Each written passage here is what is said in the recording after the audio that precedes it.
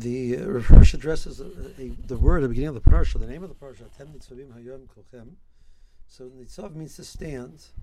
And so what is this language of standing? Why don't we use the language of Amida? And we actually use the language of Amida later on in the parsha itself. It uses the word that Klal Yisrael is standing.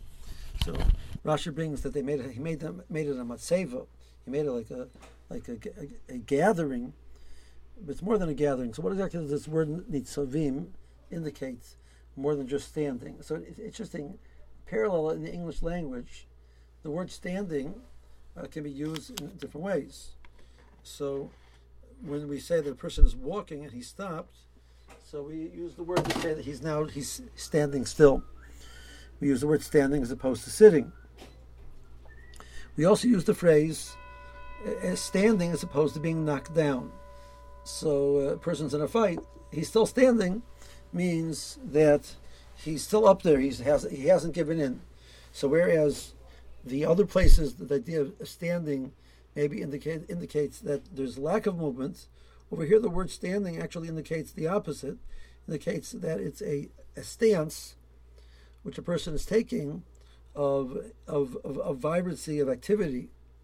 That's, even though literally he might be standing still, that doesn't convey the point that we're trying to convey. The point is that something could have knocked them down, and instead they're still standing. So Chazal pick up on this, and Chazal bring, after Klal Yisrael heard the Techacha and the Klolos, Hirika Paneim, their faces turned green.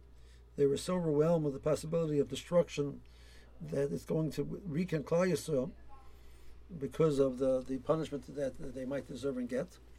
Moshe Rabbeinu says, listen, you've done many Averas, and you're still standing. So Chazal see that the phrase Nitzav means, even though there theoretically were things which could have condemned the Klal Yisrael to destruction, they weren't. The purpose of the brachas and the klolos, Rashi says, are to do the opposite. It's to give you that stance. The person realizes the consequences. So a person is in a fight, and he's afraid if he realizes if he gets knocked down, doesn't stand, he's much more vulnerable.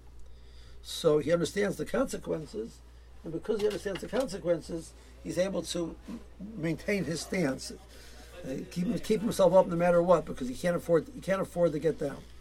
So you see that the purpose of a consequence is actually it's maimed you, it stands you up. Then Hirsch goes on to say that the pasuk is Moshe Rabbeinu stressing this is atem nitzavim. Klal Yisrael has this mila. An individual person, like even Moshe Rabbeinu says, I'm not going to have this mila. I'm done with. But you, Klal Yisrael, you're still standing. So that's the nakuda of nitzav that the Torah is describing over here. That's the phrase of nitzav. So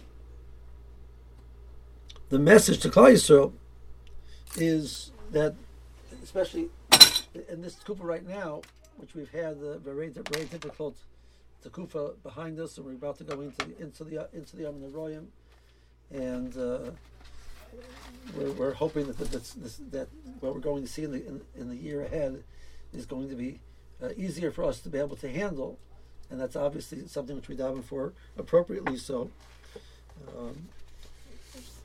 but we have to understand that what Klal Yisrael has been through, maybe we don't understand why it's so and how it's so. We have to know that is what gives us our matzeva, gives us ability to keep going strong, is the fact that we have tsaros, we have difficulties, and we learn how to deal with them, and we get the message, and we correct, and we grow because of it. So, whereas had we not had these moments, maybe things would be different. This is what gives us the ability to be a nitzav. The nitzavim is from the difficulties and to continue to stand even though under those circumstances. Have a good Shabbos and a ksima type of.